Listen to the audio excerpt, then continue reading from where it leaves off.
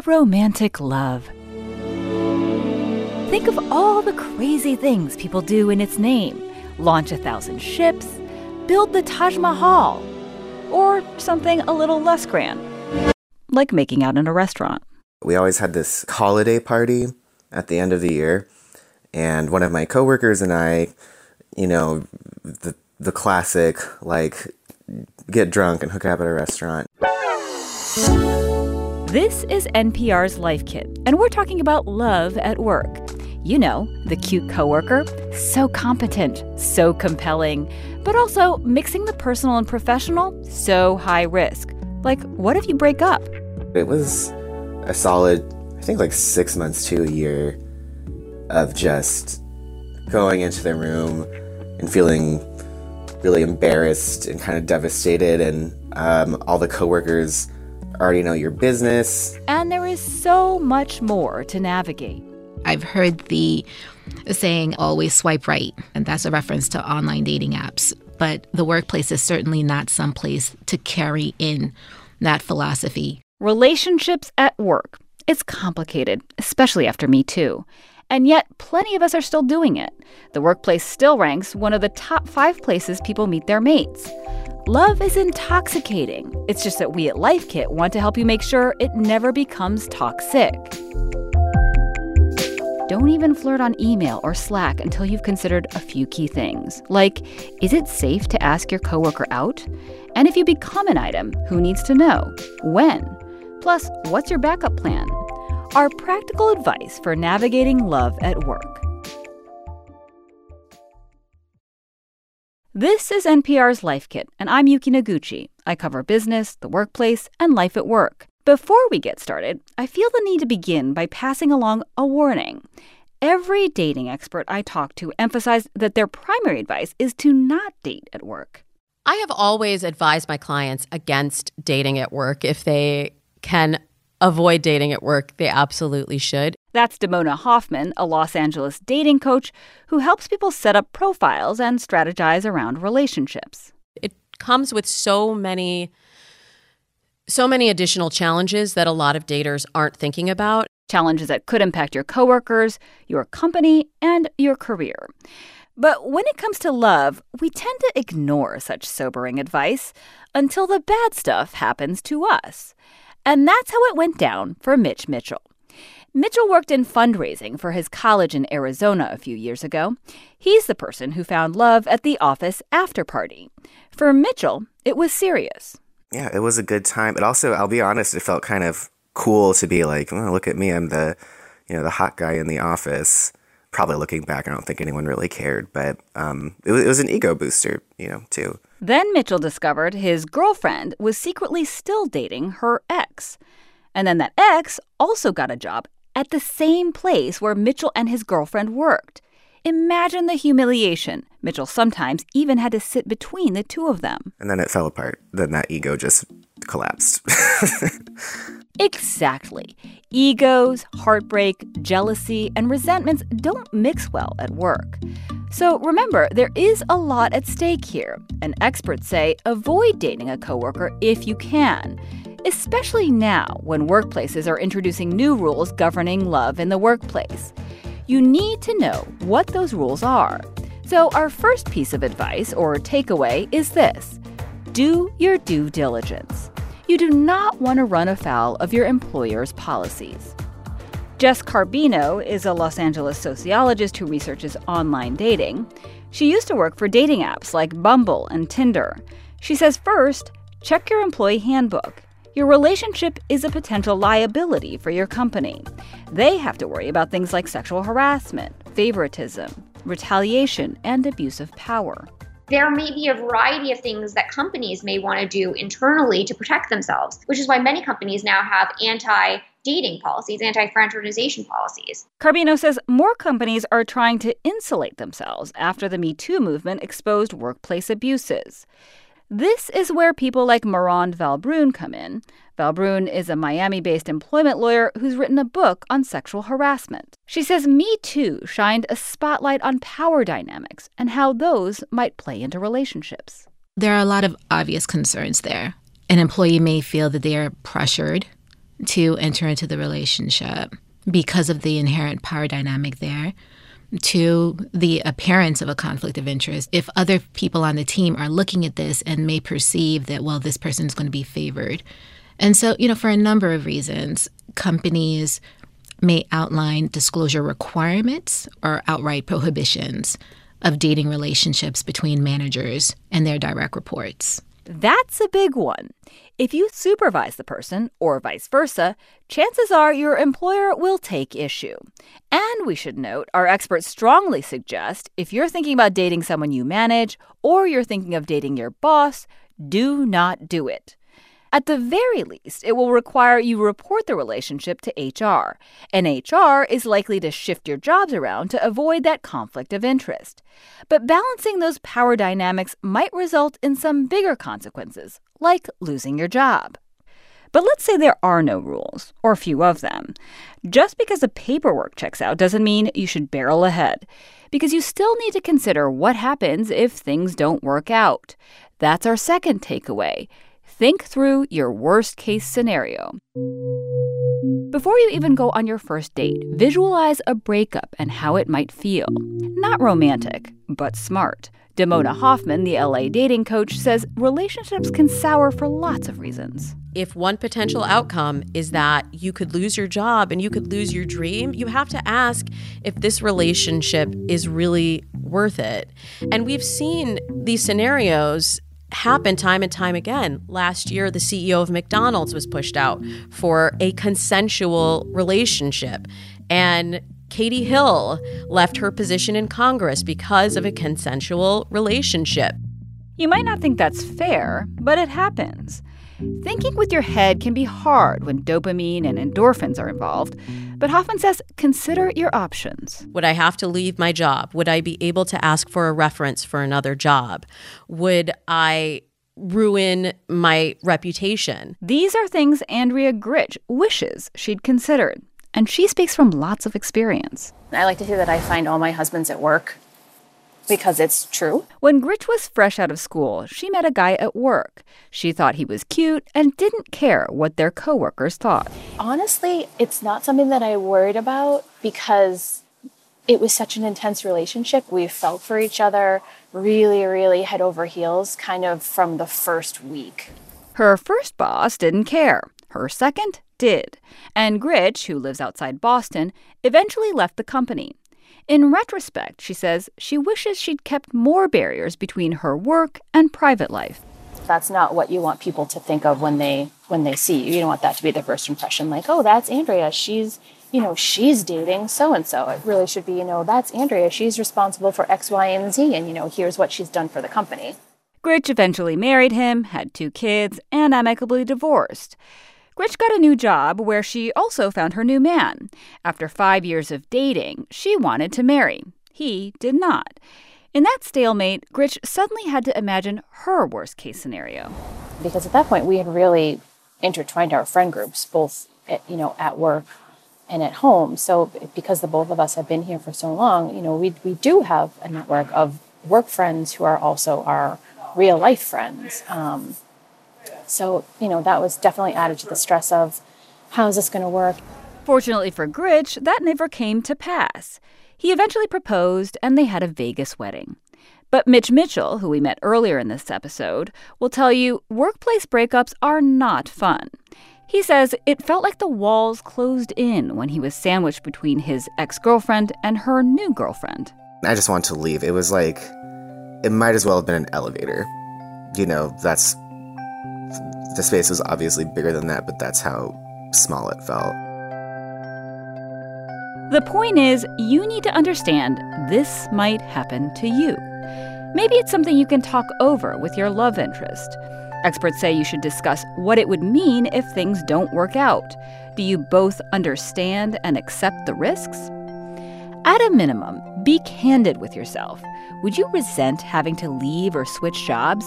Could your position potentially make a person feel you're pressuring them into a relationship? Or, since about a quarter of workplace romances are affairs, are you risking family relationships as well as your job? Also, remember, workplace romance always has HR as a potential third wheel. Because a relationship with someone at work also involves the people and projects at work. Employment attorney Mirand Valbrun. There is a possibility that you will have to eventually discuss or defend this relationship to a third party, perhaps HR. And in that case, will you feel confident that as you talk about your behavior during the course of this relationship, that none of the things that you talk about will cause you embarrassment? So let's say you've done the due diligence and considered all horrible outcomes, and still that hasn't turned you off. However, you're not sure whether the person is interested. This is where things can get very tricky. Our third takeaway is this: gauge interest and make it safe to say no. Jess Carbino, the online dating researcher, says this is a very common dilemma. It is very difficult for people to try to decide whether to take the leap of asking someone out. Do I tell this person that I'm interested in them? And I think that is the hardest thing for people to deal with. Dating apps have made it easier to ask people out in general. And sometimes they might even try to pair you up with coworkers. That presents a new minefield of no-nos. Damona Hoffman says, do not swipe right, wink, or message your colleagues this way. If you see someone that you know or someone that you work with, there's like, oh, I'll swipe right just because it's a, hey, I see you too. But it could set up a dangerous situation because you don't know if they've swiped right on you because they saw you or they've swiped right on you because they want to date you. In fact, Carbino says, post-MeToo, many people don't want to ask people out in the workplace. Now, they are more likely to try to interact with them in a group environment where there are other people around and can witness their behavior and try to gauge whether or not there's any interest beyond the platonic workplace friendship. Several people told me a group gathering is the safest place to suss out feelings. It's neutral ground where the person can feel free to flirt, which in turn might give you an opening. And once you're pretty sure you have that opening, what do you say? It's super awkward. So Carbino's advice is to proceed with extreme caution. Honor the other person's wishes and make it as comfortable as possible for them to say no. Something like this. I have grown to like you, and I would like to explore potentially what it might be like to see you in a context that's not exclusively work. Like I said, it's going to be awkward. How do you feel about that? If this is something that you're not comfortable with, I will accept your decision completely, but I would like to know if you're interested as well. Now, you don't have to say that exactly, but put your own spin on it. I would try to keep it as open as possible and try to understand that the person's coming from a position where they may not feel necessarily comfortable saying no to you. And what if the response is not a clear yes or no? Like, they'd like to think about it, or maybe. If you get a maybe is a no.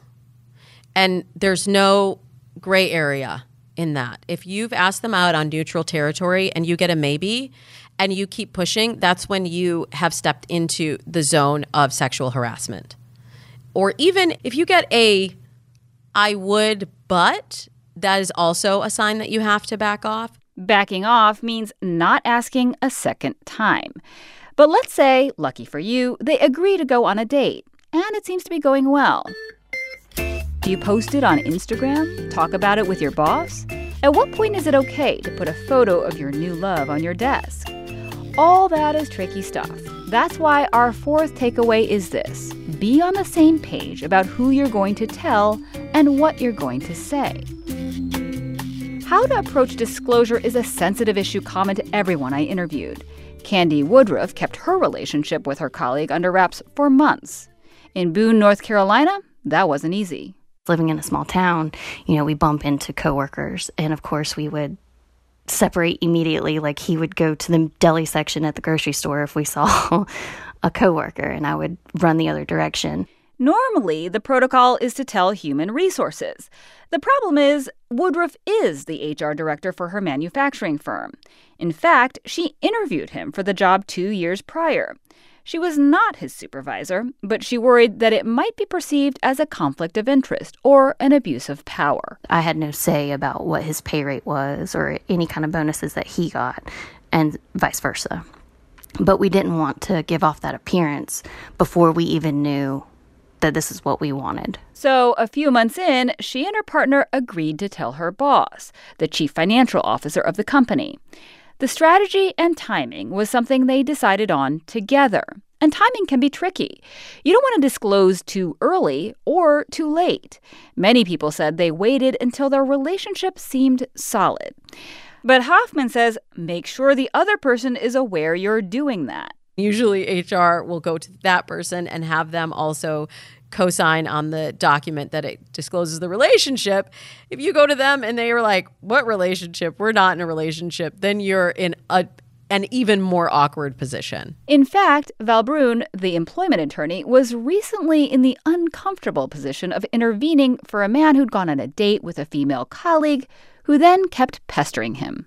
And literally the first thing that she said was that was her future fiancé and her current boyfriend. That was not a happy moment for anyone. But hiding a relationship for too long can also backfire. Jess Carbino. People who think they've hidden their relationships are probably relatively naive. In short, it's far better to be upfront than to get busted. That's not to say you need to go public with all your coworkers. In fact, the less they see of your relationship, probably the better. That means no public displays of affection, no playing favorites. Put yourself in the shoes of a colleague who doesn't want the team dynamic or their chances at a promotion affected by an inter-office romance. Not being overly affectionate at work also has another benefit. If you break up, the change might be less obvious to those around you. And who wants to field questions about a raw breakup at work? Which brings us to our fifth and final takeaway. If things don't work out, be professional.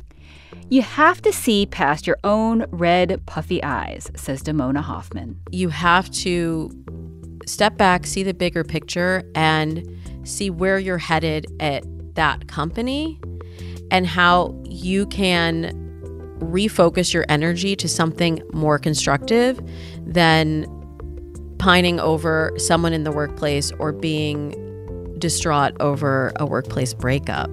This is work, after all, and we've been telling you throughout this episode to conduct yourself professionally. Be cautious mixing the personal. So post-breakup is no different.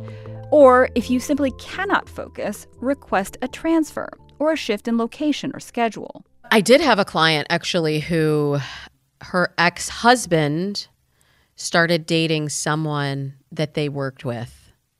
And she just made it so that their schedules did not overlap. She orchestrated a lot of space between the two of them. And she did that so that she could still enjoy her job and not have to be faced with that continual pain being presented to her over and over again at work. Hard as it may be, think back to when you interacted with each other before the relationship. Carbino says go back to that level of engagement. Don't seek your ex out. Don't avoid them either. Talk by email if it's easier, but get the job done. I think by avoiding the person, they may be indicating that the person is being retaliated against, perhaps, which could hurt them in the long run. And if all else fails, then perhaps it's time to leave, says Hoffman. If the workplace is no longer somewhere that you want to be because of a breakup, then you owe it to yourself to move on and to look for another opportunity. You're at work not to make friends, but to be productive and to learn and grow. See it as a chance at a fresh start, whether it's love or jobs. It's likely there are plenty more fish in the sea. So just to review our 5 takeaways. If you're flirting with the idea of flirting with someone at work, first, do your due diligence. Make sure you know your employer's rules and then abide by them. Then it's time to think through your worst-case scenario. That's the second key takeaway. Lots can go wrong, and if it does, how are you going to feel? What are the downsides for the other person? The third thing you have to consider is how to gauge interest and make it safe to say no. Tread extremely lightly. Be clear, but also back off quickly if you're getting anything other than an unqualified yes. Be on the same page about who you're going to tell and what you're going to say. That's the fourth takeaway. Disclosure is something you should handle carefully and in conjunction with your new partner. And finally, remember that this is work. So the fifth and final takeaway, if things don't work out, ask for a transfer or a shift in schedule. Be professional. For more NPR Life Kit, check out our other episodes. We have an episode about how to quit your job, one on how to make friends, and lots more. You can find those at npr.org/lifekit. And if you love Life Kit and want more, subscribe to our newsletter. And here, as always, a completely random tip. This time from listener Carrie May. Hi, my tip is for when you're making guacamole to make sure you save the avocado pits. It helps the guacamole stay green if you put the avocado pits in the guacamole when you're finished. It will prevent it from browning. All right, thanks. If you've got a good tip, leave us a voicemail at 202-216-9823 or email us at lifekit@npr.org. This episode was produced by Andy Tagle. Megan Kane is the managing producer. Beth Donovan is the senior editor. Our digital editor is Beck Harlan, and our editorial assistant is Claire Schneider. I'm Yuki Noguchi. Thanks for listening.